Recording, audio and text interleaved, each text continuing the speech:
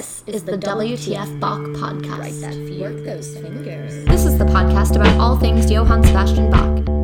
Brought to you by Evan Shinners. WTF Bach. Brought to you by Evan Shinners. Join WTF Bach as he guides your mind through a contrapuntal journey. And now here's WTF Bach. Hey, it's Evan Shinners. You may call me WTF Bach. You may call me Evan. I masquerade as both. The goal of this podcast is to get you to hear Bach the way I hear Bach, to lead your ears, to steer your mind to certain features of this unfathomably deep music. You'll come away having heard Bach's music with little to no introduction, and later with a mind full of information of what to listen for. I'm going to toss you into the ocean, but just before you drown, I'll save you and teach you how to swim, and then toss you in again. And speaking of oceans, it was Beethoven who said, "Nicht Bach, aber ein Meer." It means not a brook, but an ocean, because Bach, the German word Bach, means brook, a small stream of water. Nicht Bach, aber ein Meer. Not a brook, but an ocean. But I do like both Bach the ocean, but also Bach the brook. Sometimes he can be nothing more than just one drop of water at a time in his humble, never-ending stream.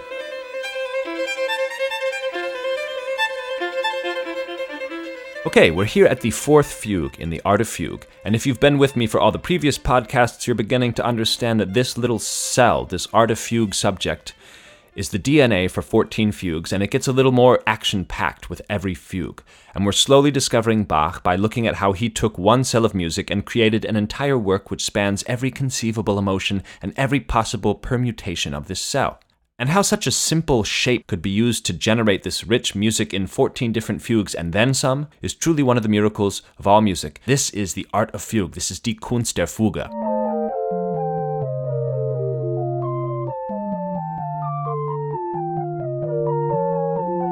Now that little sample there is actually my voice singing Lu, and then me playing that sample to the notes of the fourth fugue. The fourth fugue is the finale of a quartet of fugues, which we are to call simple fugues. But this simplicity has nothing to do with the complexity of the music, because actually the fugues are quite chromatic, quite complex already, and really how simple can a fugue be? It's not a waltz.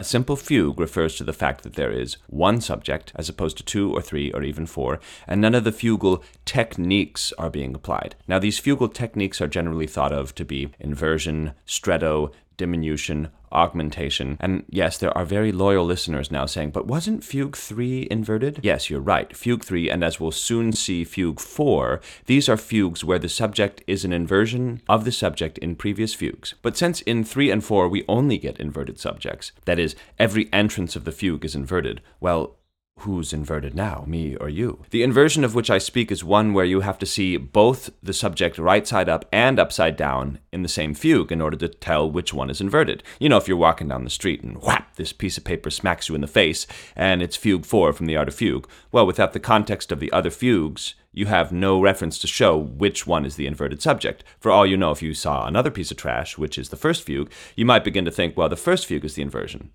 Wouldn't that be a lovely day when the trash floating around as fugues from the Art of Fugue? What is this? WTF? This is WTF Bach. This is the WTF Bach podcast. Duh.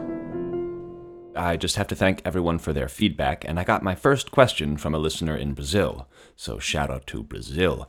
The question was, how old were you when you started music, and when did you start liking Bach? So thanks for the question. Well, I started studying the piano at 9, which is a bit later than, say, most professional musicians these days, but I should mention that it was also at age 9 or 10 or even 11 when Bach started his lessons with his children, just to give some context here. But when did I start liking Bach? Well, maybe that was before I even started playing piano. I used to sit in front of the TV watching Fantasia, the first Disney film, with my sister, and that first part, which is Bach to abstract animation, just used to crack us up. I recall bursting out laughing to this part here where the pedal line is played like this.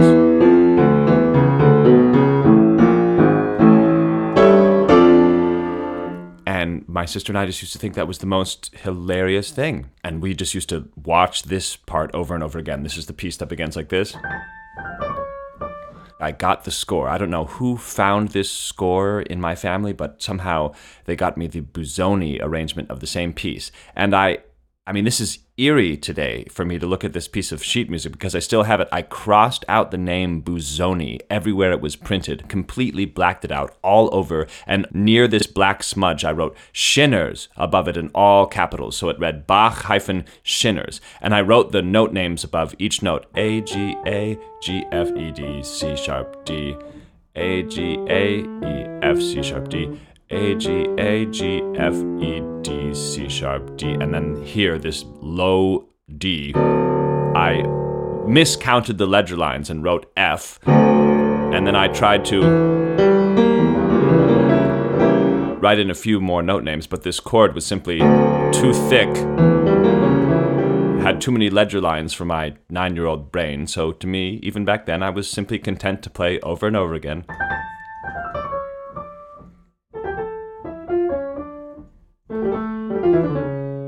Speaking of organ music, let's hear one of my absolute favorite musicians who ever lived play the fourth counterpoint from the Art of Fugue.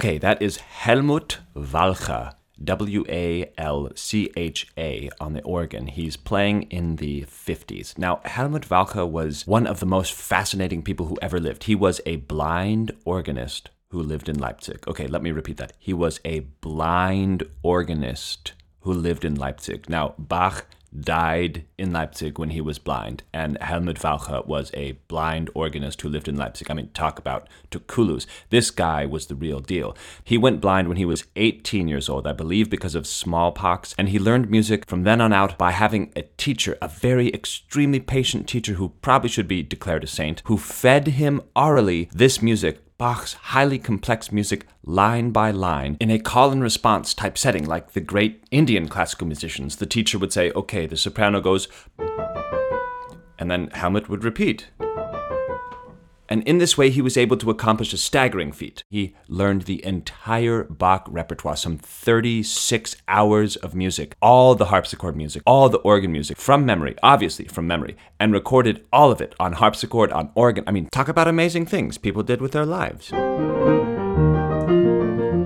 When I refer to the entrances of the first two voices in a fugue, I've been calling them either the leader and the follower, the question and the answer, or even the call and response. But there are two official Latin terms that you would be given in a counterpoint class. They're called the dux, D-U-X, and the comes, C-O-M-E-S. And dux is Latin for leader, so that is a direct translation. But instead of comes meaning follower, comes actually means companion or fellow traveler. And I like fellow traveler a lot because of the imagery. You have this vast fugal landscape, and you have your dux, your brave dux headed out on the path, and then you have your comes. And the comes isn't necessarily following the dux, but he's traveling with the dux. Now, I mentioned the dux and the comes because you may recall the third fugue started like this.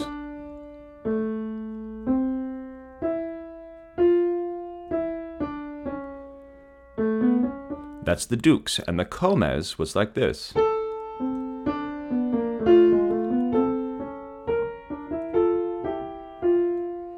And now the opening of the fourth fugue. This is the dux. And this is the comes.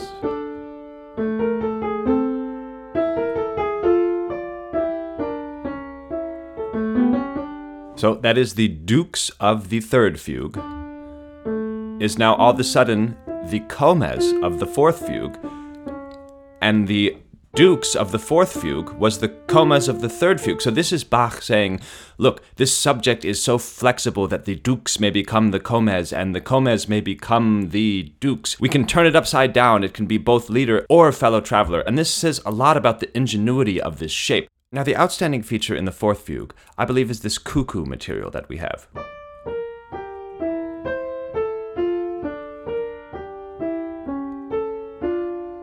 Those are two voices sort of cuckooing one after the other. Cuckoo, cuckoo, cuckoo, cuckoo. I hear you too.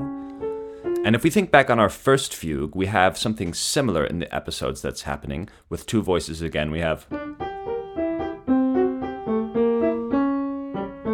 And this is sort of the same idea, but now in our fourth fugue, the cuckoos are happening twice as slow. So this is as if Bach is telling us this same idea can be slowed down twice as much.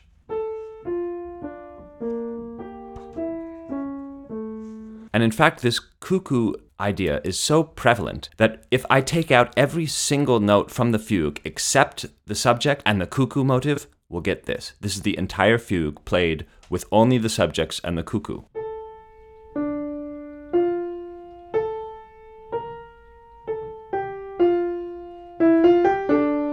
Okay, there's the alto entering, that's the comes.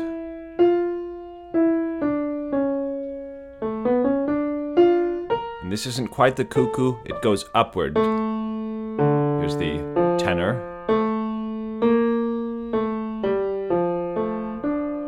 And there's our first real cuckoo with the bass entrance. You hear the cuckoo up top.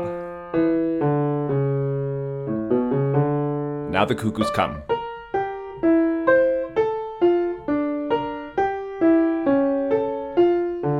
Now the cuckoos are in the bass. And here we have a soprano entrance.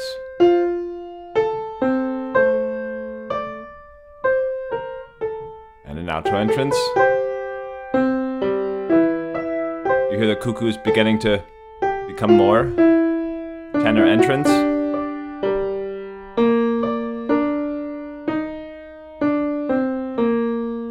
Bass entrance.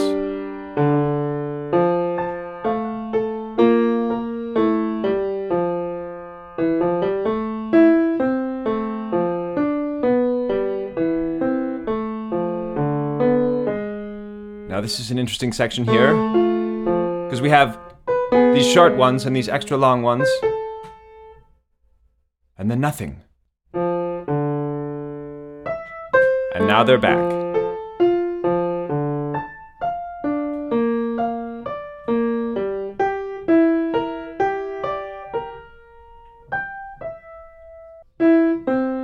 Entrance in the bass here.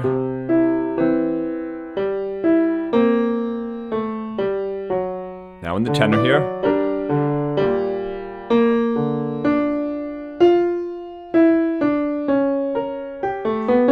And this is the inversion of the cuckoo. It's an ascending sixth instead of a descending third.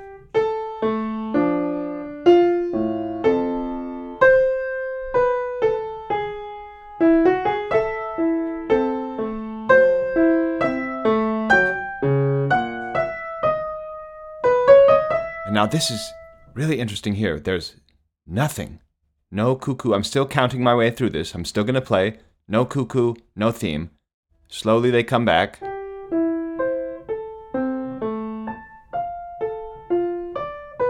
then we have a big line of them.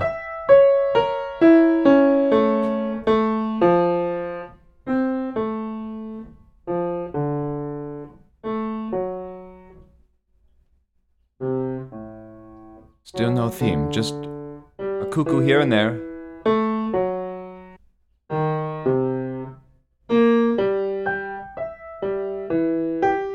Now the communication, and now this is interesting here.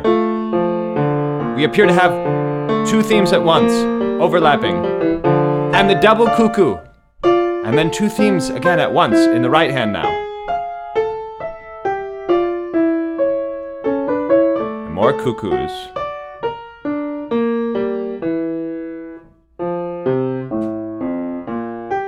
And these sort of ascending cuckoos we heard at the beginning, now at the end.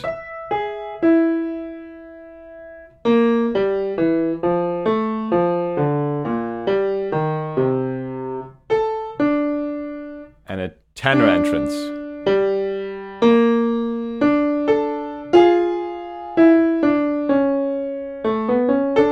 And an alto entrance. And that's our final entrance. No cuckoos at the end. Just this lovely cadence with all the voices now to hear the chord.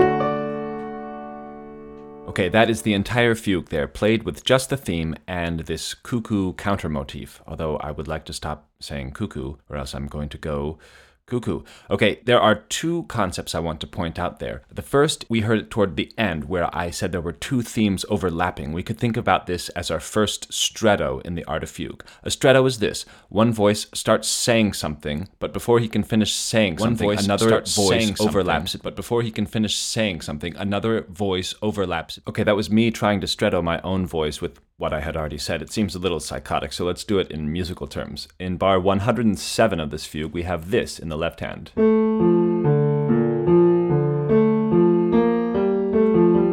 That's the left hand. And if I were to isolate the voices, the tenor has this, which is the dukes of the theme, of the fugue. And the bass is this.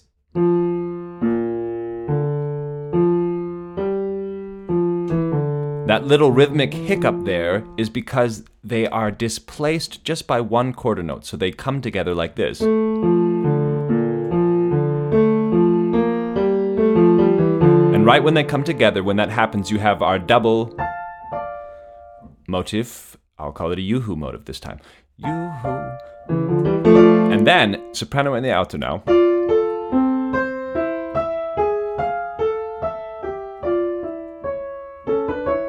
So isolating them, we have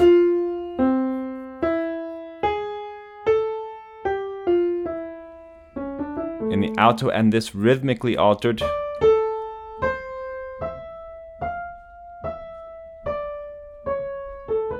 and the soprano. Now, this could be thought of as the first stretto in the Art of Fugue, but it is interesting that they finish at the same time, because normally, say, if one voice is following the other, strettoing it at one beat, it would also finish one beat after. But Bach here just adjusts the tail of the following voice so that they finish at the same time, so you almost can't even hear the stretto, because I think he's just hinting at the stretto, because he's about to say, hey, get ready. You know this shape, this Art of Fugue shape, I'm going to stretto this. I'm going to stretto this shape like a shape has never been strettoed. And that fugue, that stretto fugue is up next. That's fugue number 5. Now, the other thing, the second thing I wanted to pull your attention toward is what I consider an advanced concept in Bach. I believe even most people who play Bach, and even who play a lot of Bach, if you ask them about this concept, it's probably unfamiliar. And that is the concept of what Bach does within the golden sections at various points in his career. Okay, what? A golden what? Okay, right. A golden section, a golden number, a golden ratio. What is this? Well, this is an amazing concept in art, in nature, in music, in architecture. It stems from mathematics, and in particular, the Fibonacci series of numbers. Now, before you have traumatic flashbacks about learning these numbers when you were a child, suffice it to say, this is just a very simple way of growing something. And this is perhaps why we see this golden ratio, this golden number in nature. You have the number 1, and you add it to itself. So you get 2. Now you have the numbers 1 and 2, and you add those, and you have 3. Now you have 3 and 2, and you add those, 5. You add 3 and 5, 8. You add 8 and 5, 13. You add 8 and 13, 21. You add 13 and 21. Exactly. What you're generating here is the Fibonacci sequence. This golden ratio is the ratio of any of the 2 consecutive numbers. So what you do is you divide 2 of the numbers next to each other in the sequence, and the result approaches this irrational number called the Fibonacci number, or the golden number. Let's try it. Let's take 2 and 3. So 2 into 3 is 0.66666 forever, which is not all that close, but this 2 and this 3 do occur very early on in this Fibonacci sequence. So let's try 5 into 8 is 0.625. Well, that's getting closer. Let's try 13 and 21. Well, that's 0.61904, blah, blah, blah.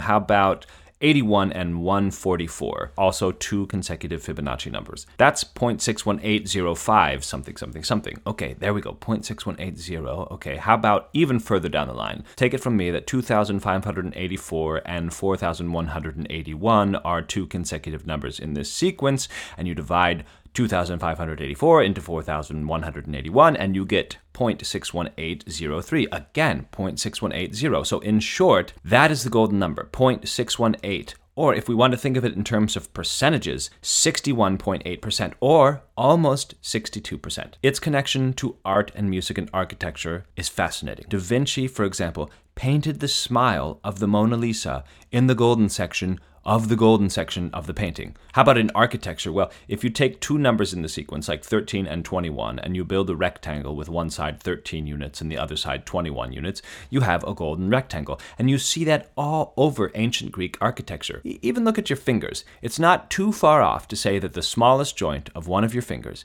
is about 62% the length of the middle joint to the end. The middle joint to the end of the finger is about 62% the length of the entire finger. But we have to get back to Bach and music. And suffice it to say that the golden section of a piece is almost 62% of the way through the piece, 61.8% of the way through the piece to be precise. So how do you calculate that? Well, in a piece of music that's 100 measures long, the golden section is just before bar 62. You multiply the measures in a piece by the golden number 0.618, and there you have it, your golden section. Finally, back to this advanced concept I'm slowly introducing to you. Bach is keenly aware of the golden sections in his works. Now, is it that he had a calculator, or that his instinct was so good that he knew naturally just where this juicy, natural, beautiful, irrational number lay? I honestly don't know. I have no idea what calculators were like in the 1700s. I don't know what books Bach could have read to learn about the golden ratio, but there you have it. In many, many, many compositions, especially the more didactic and theoretical ones, you see Bach exactly 61.8% of the way through the piece doing something very dramatic. And this is the big concept here, that in Bach's early years, in the golden section, he's often cramming things in, a stretto in all 4 voices right at 61.8%, or let's say an inverted canon, or whatever it may be, but it's something sort of wizardly that's happening at 61.8%. But in his later years, he's often taking things away from the golden section, and this is what I find magnificent. Because Bach's music is so perfect, and he leaves so few clues as to how the compositions originated or to what inspired him. We have almost no sketches, early drafts, corrections, letters, that finally to latch onto something and say, aha, there. This is different. I see this difference between two sides of his career. We see Bach in 1722 cramming all the tricks into the golden section, and then 25 years later saying, well, let's take everything away, and that is truly something beautiful to see. It's not enough to know that a work of Bach's is later in his life, but what makes it later? What is stylistically late about it? That's where the true study begins. And so, going back to Fugue number 4, when I played the fugue just made up of the Yoo-hoo motive and the subject, precisely where nothing appeared, there was just that silence. That was precisely the golden section, and Bach knew this. He carved out the space right there to have just free counterpoint. This is right in the middle of the golden section. No theme, no motif, just unstable, free counterpoint until... You see, and then he slowly starts bringing everything back in. Then finally there was the section closer to the beginning, where I mentioned that we had these sort of strange cuckoos. We had the ones that were extra long, and the ones that were twice as short. Well, that brief period in where there was nothing, that is 61.8% up to the point where, again, there's nothing later on in the composition, which is to say that is 61.8% of the way up to 61.8% of the way through the composition. And this is how Bach is structuring this composition, putting this great nothingness right at the golden section and then at the golden section of the golden section. Blow your mind.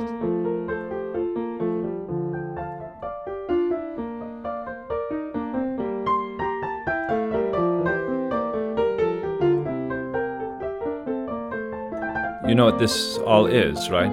This falling, this stuff. Well, does this sound familiar?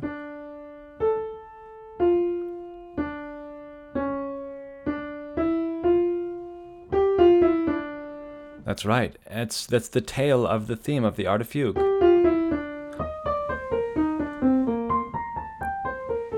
And he combines it with the cuckoo motive. Just like this, just on top of the top voice and on bottom of the bottom voice.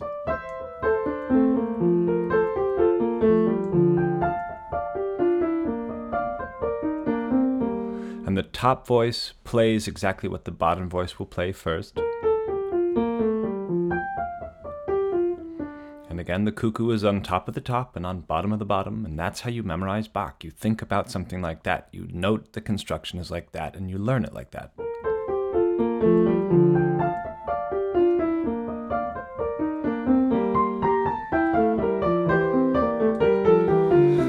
And that is really what's such a miracle about Bach, is that it's so simple. It's really so simple in the end. Well, so was it instinct or calculation? Because certain things seem so unbelievable that a composition could unfold so naturally and beautiful, and yet have at its core a purely mathematical formula, the golden section of the golden section. So what to think?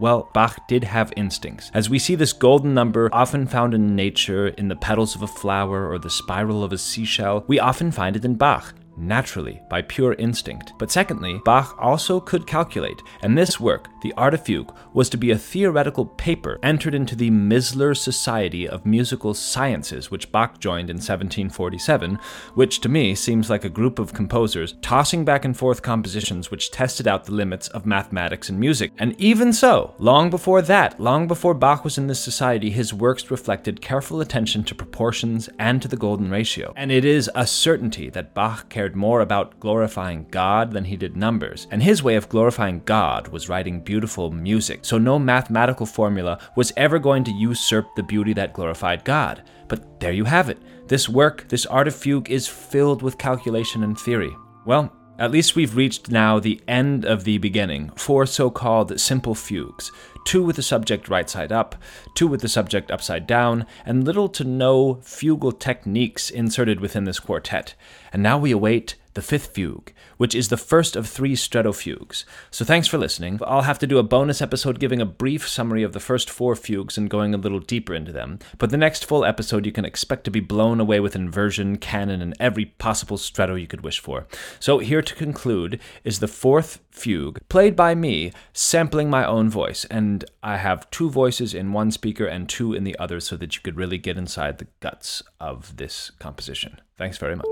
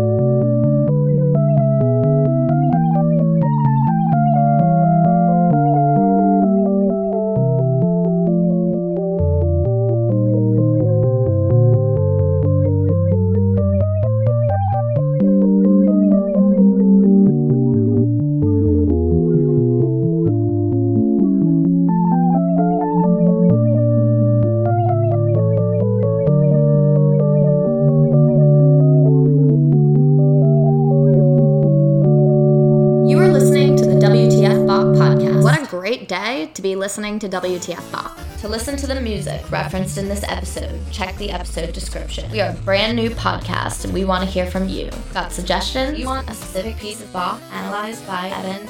just for you. You can write to us. Do you want to partner with us? Write us at the WTF Bach podcast at WTFBach.com. Send us a donation on Venmo, Cash App, or PayPal at WTF Bach. Find the links in the episode description. Thank you for listening.